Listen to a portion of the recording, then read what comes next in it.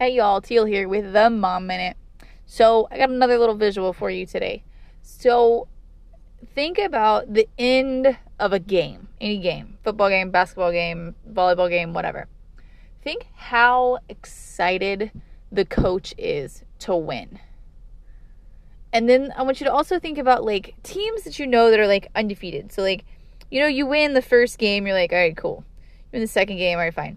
When you win like state, when you win playoff games, when you've gone the distance, okay, like the coach at the end of the Super Bowl, okay, that kind of hype, okay, think about what the coach looks like, think about the team, like just picture that right now, that level of excitement, like they are undefeated, they beat everything.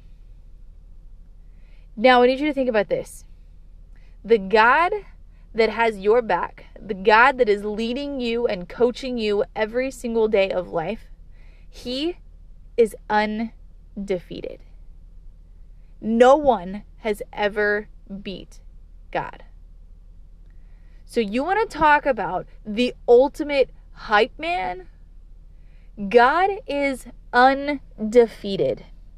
In games, in battle, in all of it. He is undefeated. You are on the winning team every single day. If that does not get you hype for what is coming and knowing that you are about to win, you have the ultimate coach who is undefeated. He doesn't lose. Whoo! I don't know about you, but now I'm like, I want to go like conquer the world because I know whose team I'm on.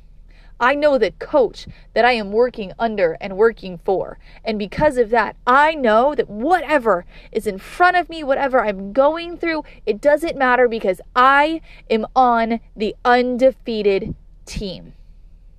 So whatever it is right now that's weighing you down, toss it off because you are winning. The scoreboard says so. Life says so. You are winning because of who your coach is. Get up, do something with it, and let's go. Y'all, this is Teal with the Mom Minute. Y'all have a marvelous day.